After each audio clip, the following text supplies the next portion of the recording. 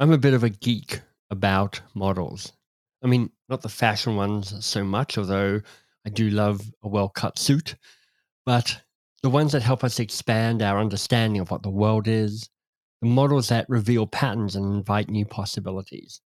So I have some favorites. I mean, the periodic table is such a brilliant structure, as are the various alternatives of the periodic table. So the periodic table of swearing is hilarious, although definitely not suitable for work. And possibly, now I think about it, only really understandable if you're British or maybe Australian.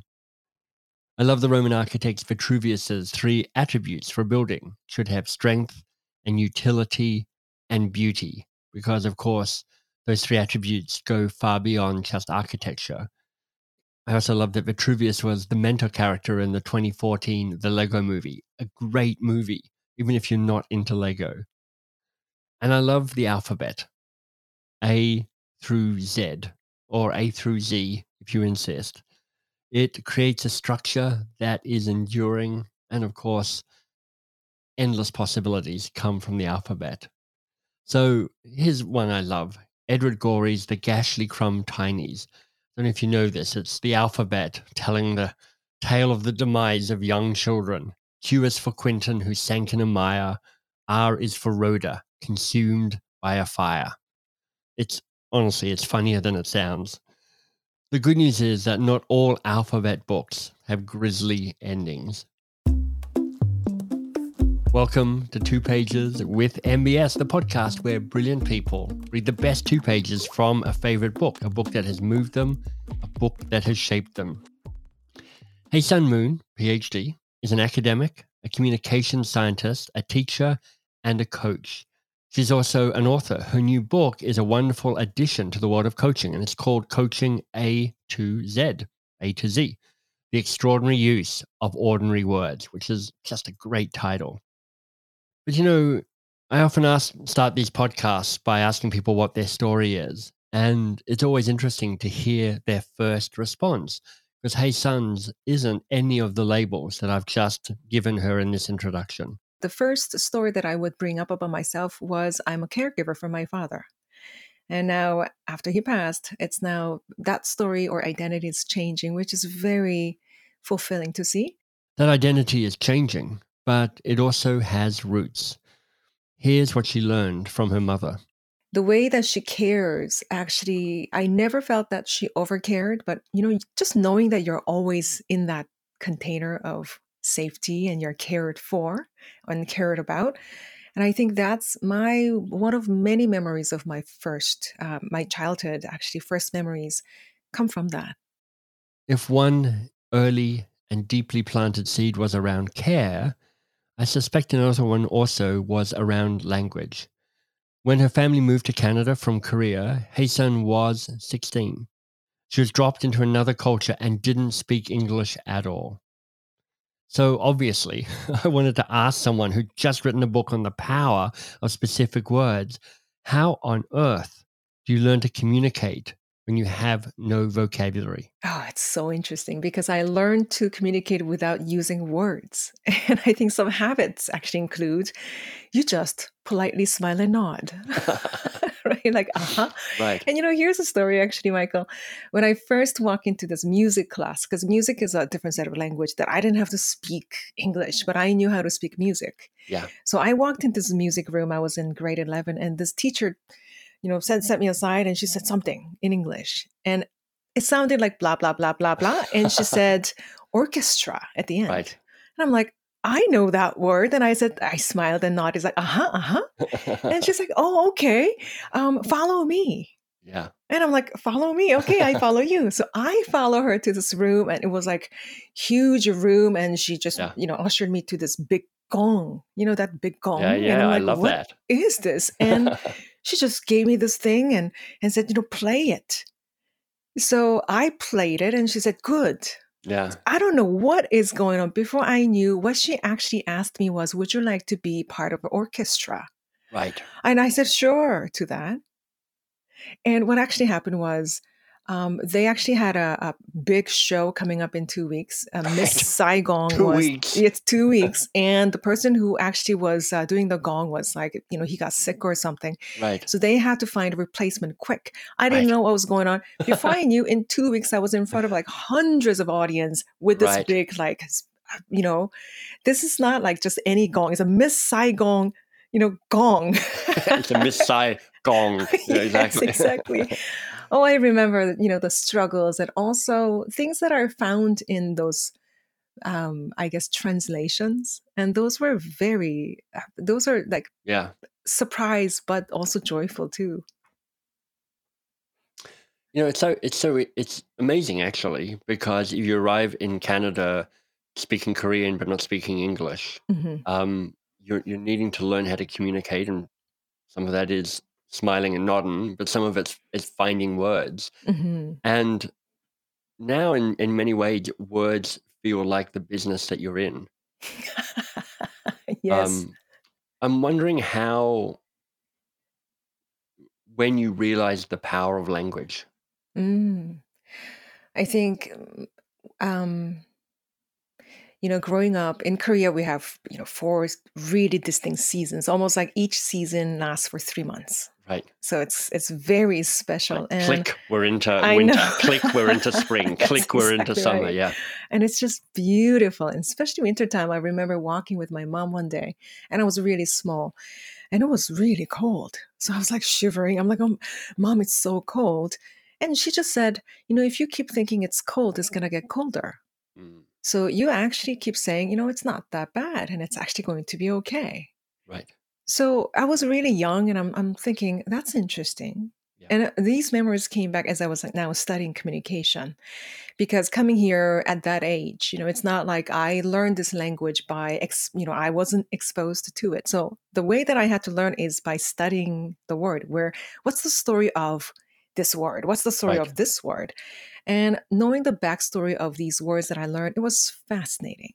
Right. So when I actually look at some words, I know your story. And I think knowing the words and how to use them. And I think there are a lot of philosophers who actually point to that too, that Yeah. it's not that words contain meanings, but it's in how we use them that actually creates meanings. And I Right. think I've seen that happen in my relationships with my dad, with my mom, Mm, with my siblings too. And especially when I am sitting down with my client, and yeah. how one word can actually make a huge difference in how they actually see things, Right. right? Because one of the reasons we know each other is that we are both coaches, and we write about coaching, and we write about Hmm. the language of coaching. Hmm. My book is about some very specific questions that I think are powerful. Your Hmm. book, Coaching A to Z, or A to Z, depending on where you're reading it, I guess, um, is about 26 particularly powerful words that you think have a resonance and Hmm. a depth in coaching. Hmm. Um, how do you? I'm, ironically, I'm like struggling to find the words to ask you a question about the words. But I want to ask, you know, what's your guess around how you use language differently or see language differently as a tool in the conversations that you have with people? The way that I use it differently depends on the context, but especially when I am with my client. Yeah. Um, I think using language, it starts with actually listening to Mm, specific language. right. So I am not, I mean, the words such as like, some people actually ask me, is coaching advocacy? Mm, And it's a big question. I don't know. But then I know the story of the word advocacy, right. right? I know the word. It means to add Right. voice. That's what it literally means. Right. Right. But then the question becomes, whose voice do you add? Right. Are you just adding a voice to their story so that their story will actually gain a voice, their Right. voice? Or are Right. we adding our story? Right. So when I sit with my clients, I think about, I instead of actually adding my words to it, I listen to the words that they seem to really care about. Mm, And I simply just use that language. And we call that preserving the language of the client, I love that. especially when it seems to be pointing to what they want, what they care Mm, about, and what's important to them. And sure enough, they respond to that. Yeah. And I think that's such a powerful way of just being present with another person, listening in their logic, like the words as in logos. We actually listen.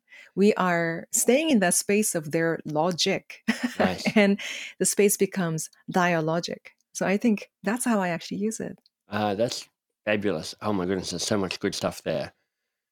I'm remembering some probably 15 years ago speaking at a coaching conference in Sweden, I think, and actually going to a class and having somebody talk about the power of staying in there, staying with the words that the client is using, and the Mhm. power of hearing and using the same words they're using rather Yeah. than going, is my slight variation on your words. Hmm. It's one of the acts of kind of powerful listening. Hmm. But Hmm. my goodness, I love how you said staying in their logic and connecting logos, the Greek word for word, and logic, which is like it's about the words.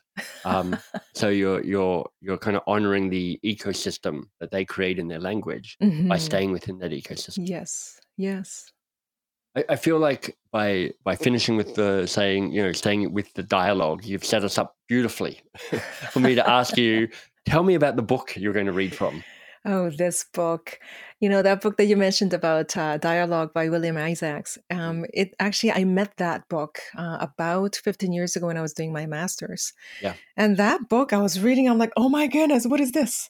And I'm reading, and this is like incredible. It's like, this is completely new way of looking at Hmm. working with people, Yeah. like actually having a dialogue. And, he talks about the difference between dialogue, discussion, and diagnosis. And Yeah. especially when he talked about this difference of dialogues and discussions, that actually became my basis for the thesis and everything that followed. Wow. And I followed the trail of actually his work, and he was basing his work, Mm, William Isaac, he was basing his work on David Bohm, right. who actually is a physicist. Exactly. It's just like, how does that?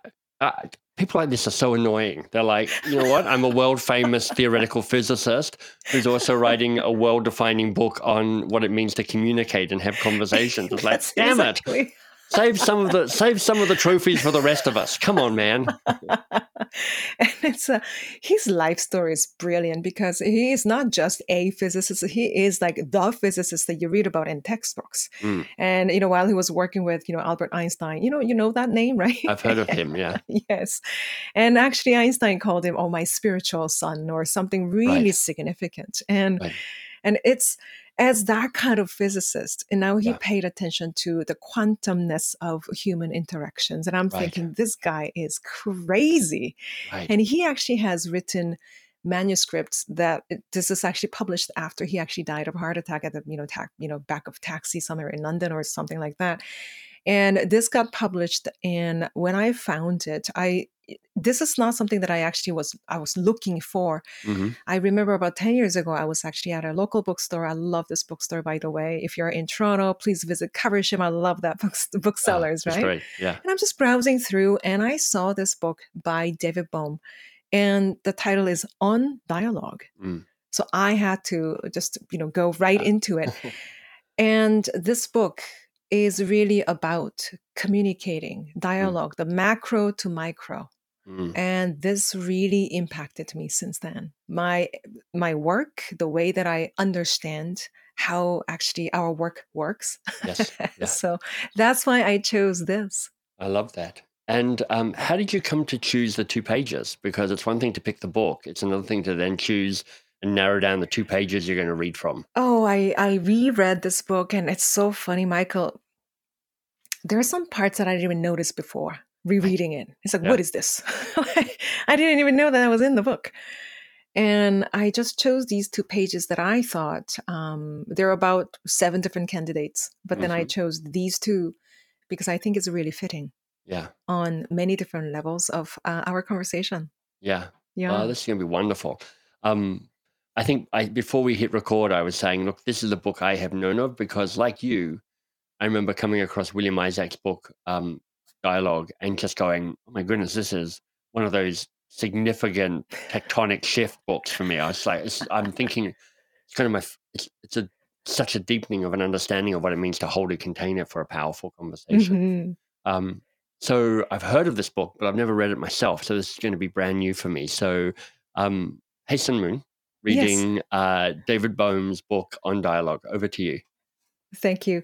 It's from page 32, and the section is called A New Culture.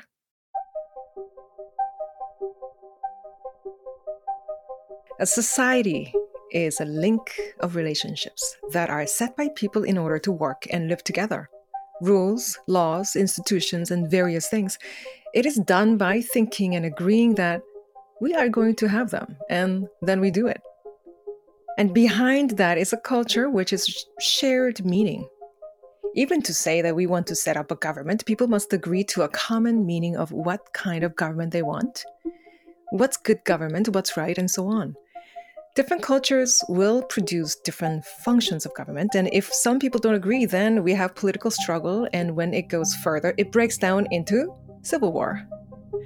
I am saying society is based on shared meanings, which constitute the culture.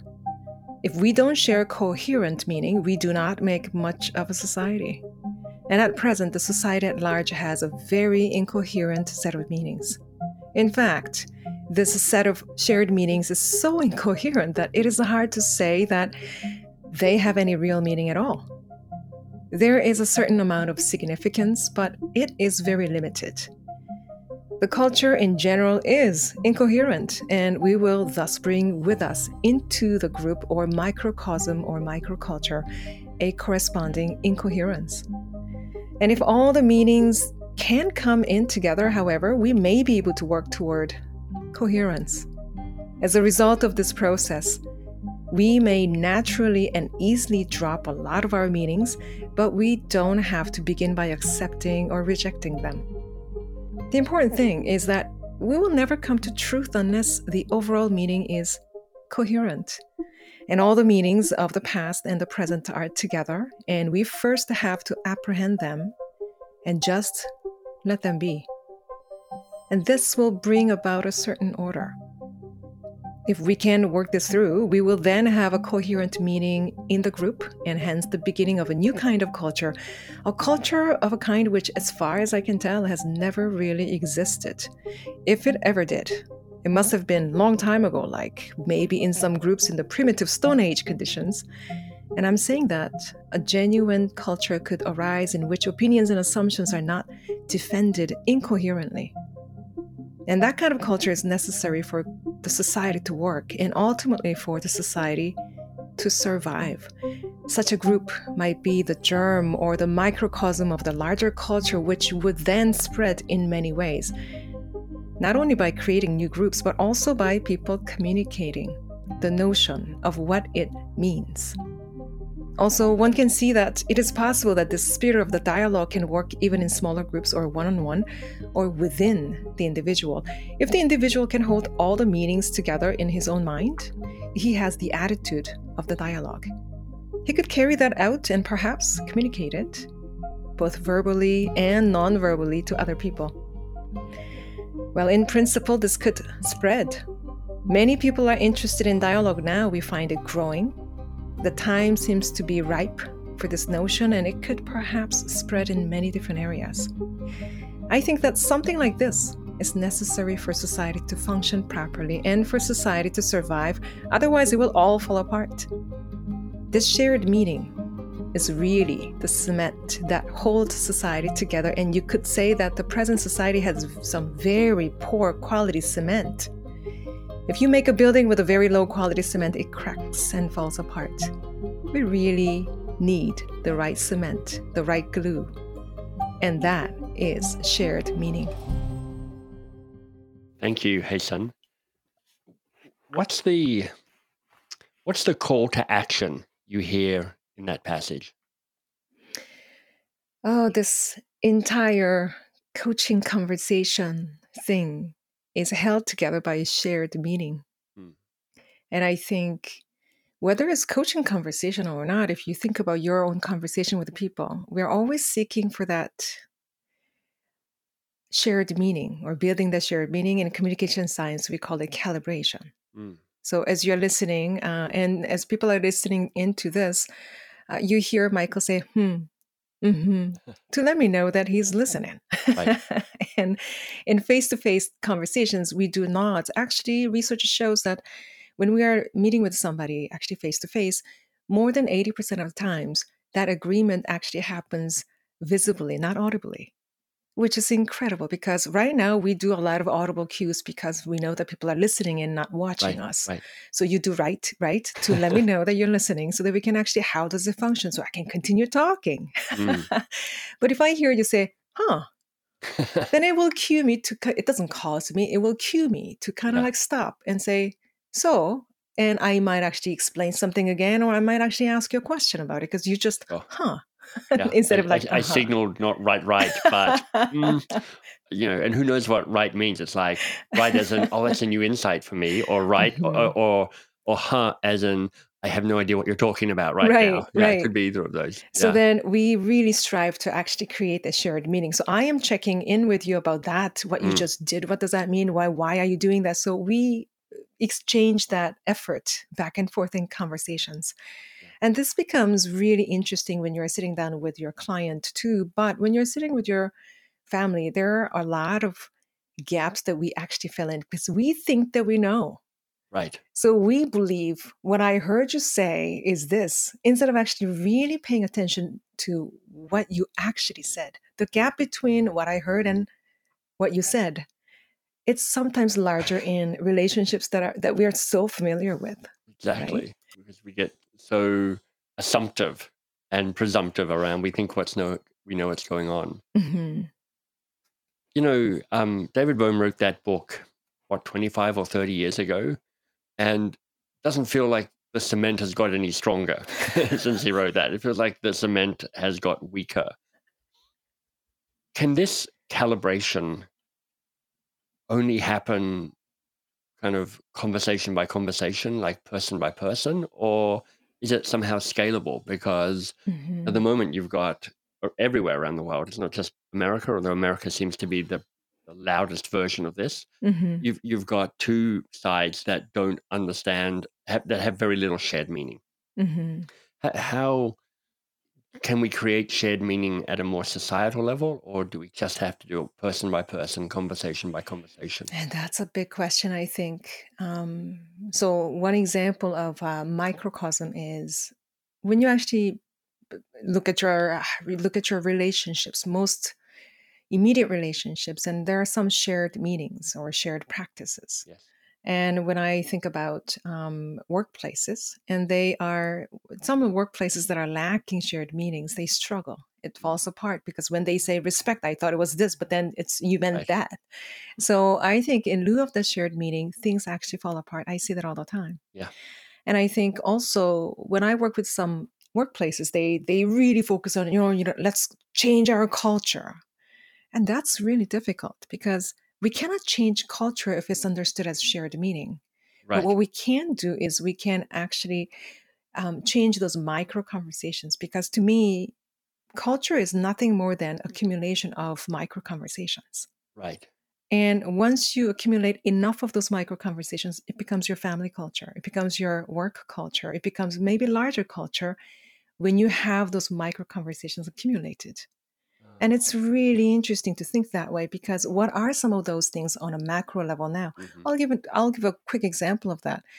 So when we hear this big term these days about DEI, Yes. diversity, equity, inclusion. By the way, I love those acronyms people try with like IDEA. They put Yes. accountability in it, becomes idea. Or my favorite is when they put justice in it, so that it spells out justice, justice, inclusion, diversity. I don't know what order, but it actually spells out Jedi. Jedi. Oh, yeah, I yeah, yeah. love it. Justice, equity, diversity, Yes, yes, inclusion is yes, exactly. Jedi. Yeah. I love that. And then the big question is sure, we can throw words around like that, Yeah. but what do we actually mean What by diversity? So exactly? I'll give the huge example right here and make this statement that might sound kind of weird. For me, diversity also has this backstory to it. I love this Mm. word. So if you invite diversity to a party, they're going to always come with their partner, and their partner's name is Norm. Right. I guess I it's a diversion. love that norm is an actual name as well, and being a things, an abstract Right. ideal. So that's great. So diversity always brings, the partner name norm, Yes. and they show up together because for you to be a diversion, you need a norm. Right. And if we talk about diversity too, in my mind, I feel like we're shifting norms around. Hmm. But as long as we do that, the same thing perpetuates. So Right. do we have to call it diversity? Can we call it something else? Right. Because it's about, can we language it differently? Yeah. So that in the world of social construction, I found this very fitting word that is multiplicity. Hmm. And if you invite multiplicity to your party, they come in multiples. Right. Exactly. They arrive in Right? a gang. Yeah. Yes. And I think also the idea of there's multiple legitimacy. Right. Now, that is way more precise to define as a society than diversity. Right. And that's in a way, my attempt to really sort of look at how do we define it? Can we make it a little bit more precise? So that's one example. Whole COVID, we talked about this distancing. Mm. And I still cringe when say, oh, social distancing. It's like, that is so, it's not precise. What a loose way of using Right. Right. words. Because what we actually meant by that is physical distancing. Hmm. Now, when you start calling it physical distancing, it changes the meaning altogether. It does. So those It are does. some examples of macro level Yeah. languaging differently. Hey, son. I want Yes. to pick up on one of those words you're using, which is multiple legitimacy. Did I get that right? Hmm. Yeah. Um, and I want to try and connect that to the challenge of creating shared meaning. Hmm. So, I mean, culture, one of the shorthand ways of defining culture is the way we do things around here. Um, That's so true. and, well, I think what you're teaching me is that might not be sufficient because it's also the way we understand what we do things around here. It's like what's the shared meaning of what we do around here as to what matters and what doesn't matter. So it's not just Hmm. the actions, but it's how we interpret those actions and how we collectively understand those actions about what's okay and what's not okay. I have a presumption around what multiple legitimacy means. And part of that presumption is, so if you have multiple legitimacies, I have my truth, you have your truth, they're both truths, they coexist. How do you create shared meaning when you have different truths? Oh, that's such a wonderful question. My goodness, Michael. So, by the way, the term multiple legitimacy is something that I learned from Kenneth Gergen, who's kind of like the father of social construction. And he really he's so passionate about this governments not really getting to multiple legitimacy. Why Mm, can't we honor that? And for me, last year something happened on Facebook. I posted something on, I was just complaining because I was going to like travel, COVID's still happening, and there's yeah. anti vaccine, this and that. And I was like so frustrated. So I posted something, which I really shouldn't do, but I posted on Facebook with a mild irritation about people who are not getting vaccinated. Yeah. I didn't think anything of it. Actually, I didn't know that there are a few of my very close friends who didn't get vaccinated for different reasons. Hmm. And they then responded to my post. Yes.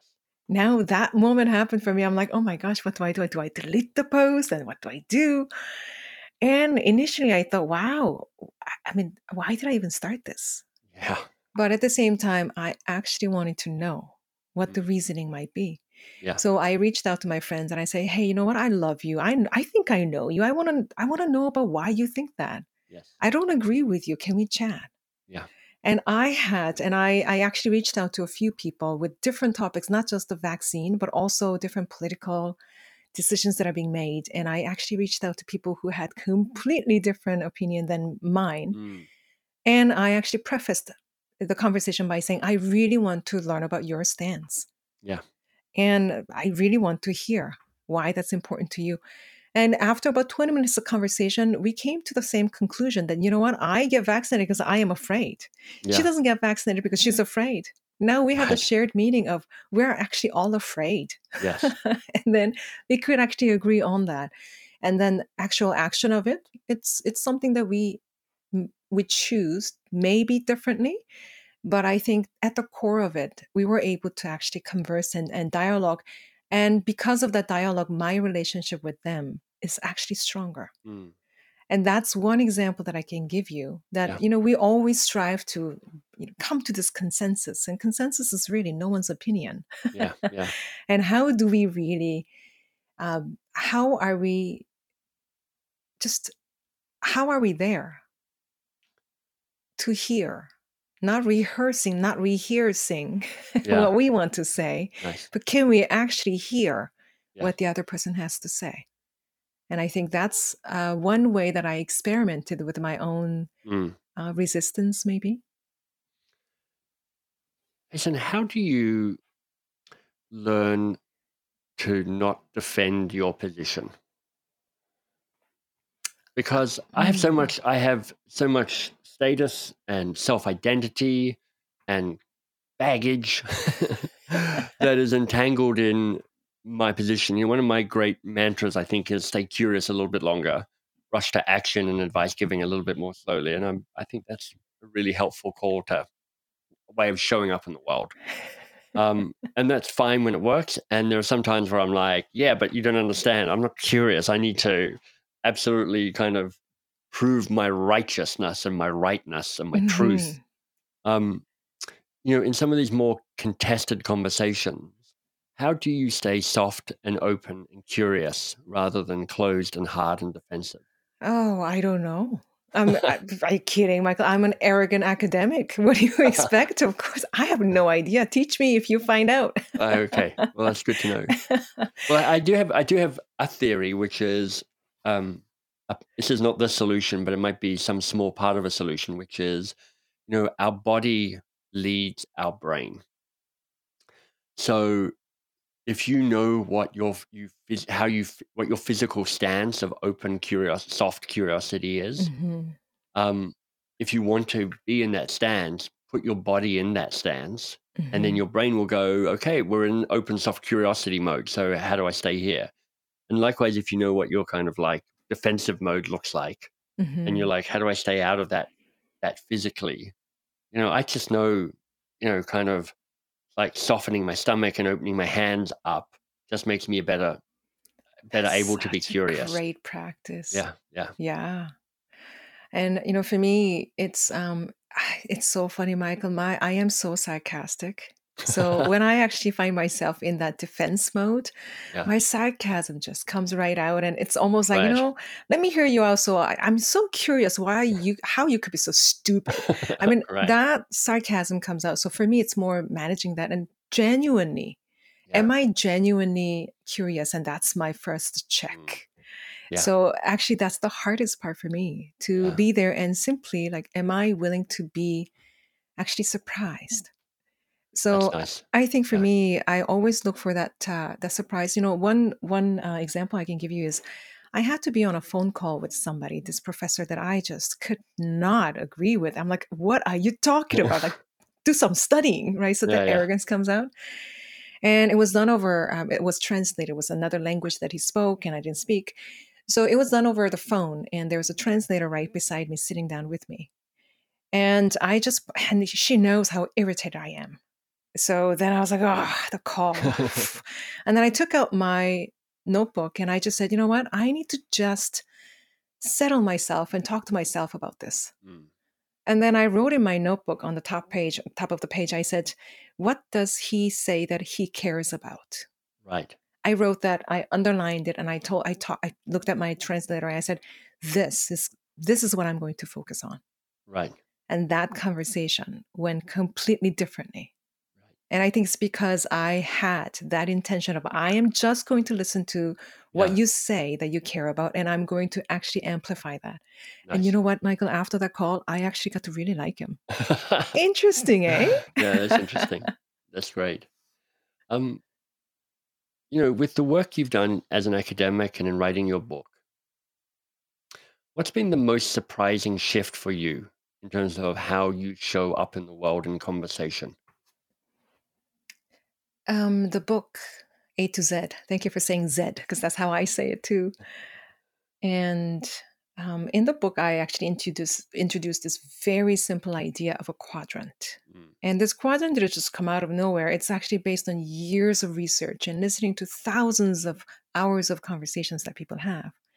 And this came up as one day, actually, it was found in translation, actually, because I was teaching in China. And this student came up to me and asked, "So, what is it that we're supposed to do in coaching?" I'm like, "Well," and I'm trying to find words, and I couldn't find words, which I am very familiar with in my experience of being here. Yeah. So I can communicate in graphics, music, in different ways. So Right. I just found myself drawing this on the Mm. whiteboard. I drew this horizontal line. It's like, so here's a timeline. They Yeah. understand, like simple Yeah. words. And here's a timeline. Left to right is your past to future. Yeah. And they're like, yeah, yeah, yeah, we get it. You see how the shared meaning continues on in our short conversation. Okay. And then I said, also, your client will tell you the story of what they want and what they don't want. And that's the vertical line that's intersecting the horizontal line. Yes. So now we have a quadrant. People are telling you what they want in their future. We call it preferred future. Yeah. And we also hear stories about what they really loved from their past, called resourceful past. Right. Also, 3 times more likely that they actually tell us about this area we call trouble past, things that Right. didn't Right. really work out in the past. And then also their dreaded future. Right. And Right. those below the line, 3 times more likely. Right. Really. So then in coaching, we have this intentional sort of listening focus. We Mm. listen to not only prefer future and resourceful past, but then how did you cope with? I mean, you asked that question in your book too, like how did you manage through all that crap? Yeah. Yeah. And then people talk about their resourceful past and how we actually shift that conversation. And in the book, I introduced 26 very, very simple words. Yeah. I mean, letter J is like just. It's a Yeah. just. And then these are ordinary words that it just passes you right by. But if you are studying with a transcript, Yeah. you see what that word does. It's not Right. about, oh, use this word, but just really paying attention to what it does. Right. When you actually ask people, what do you want versus, so what might that say about what you want? It's a completely different question by just inserting this one word might. It's the Yes. mighty might, we call it, Yeah. Yeah. right? Or when people say, oh, I don't know versus I don't know yet. Yeah. Hello, it's a completely different thing, like the Yeah. little word yet.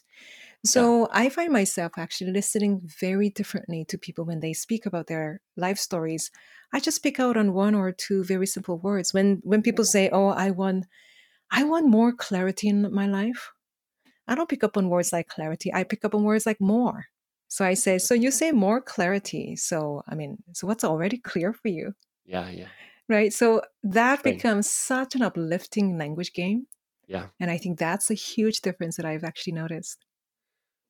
Well, what I take from that, Hasan, is you talking about shared meaning and the importance of precision in that shared meaning, Hmm. and so often concepts we talk about, like clarity, it's Hmm. like what even is that? It's an abstract idea, Right. and with your emphasis on things like with modifiers to concepts like just this or might or yet, um, your those are the doorways to find nuance in the Yes. bigger concepts. Hmm. And it opens up so many possibilities. And the way that I actually see coaching is a simple act of curating. Yeah. And it's very different from narrating. We don't just Mm, get our clients to narrate their story, but we are actively curating it, that's great. right? Hey, Sam, this has been such a lovely conversation. I knew it My would be. goodness. Um, I have a final question.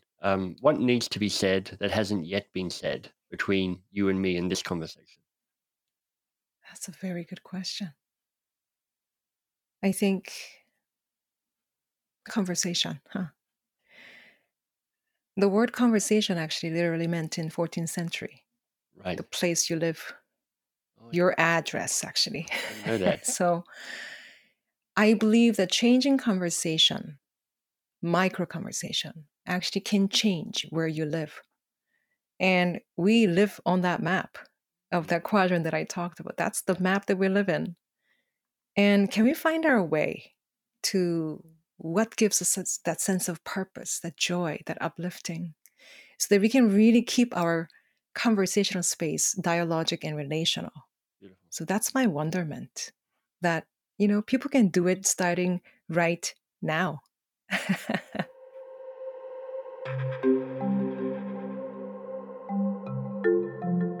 Did you know advocacy meant to add voice? I didn't, but I love that. I think it's fantastic because it means that I hadn't also realized that curiosity is a form of advocacy. Because curiosity is in part being willing to ask a question and then being quiet and listen to the answer, to call forth someone's voice, to listen in a way that they can hear that you're listening. And I know that sounds paradoxical, but those small and ahas are how you signal understanding and how you calibrate and how you create shared meaning. Feel honestly like we could all do with creating some shared meaning. So perhaps you and I could be advocates for that. Thank you for listening. It's always a pleasure to have you as part of this podcast. I've got a couple of other interviews that you might like to check out if you enjoyed this one with Haesun.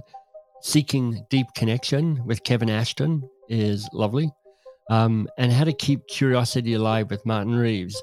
Martin's a businessman, an academic, and this is a really kind of rigorous conversation around curiosity.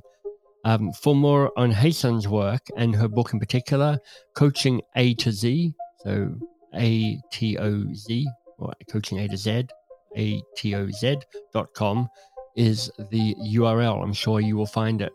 Hey, thank you for listening. Thank you for being part of this community. Thank you for passing the interview on if you really liked it, sending it to somebody perhaps in the coaching community saying, hey, you should listen to this. That would be amazing.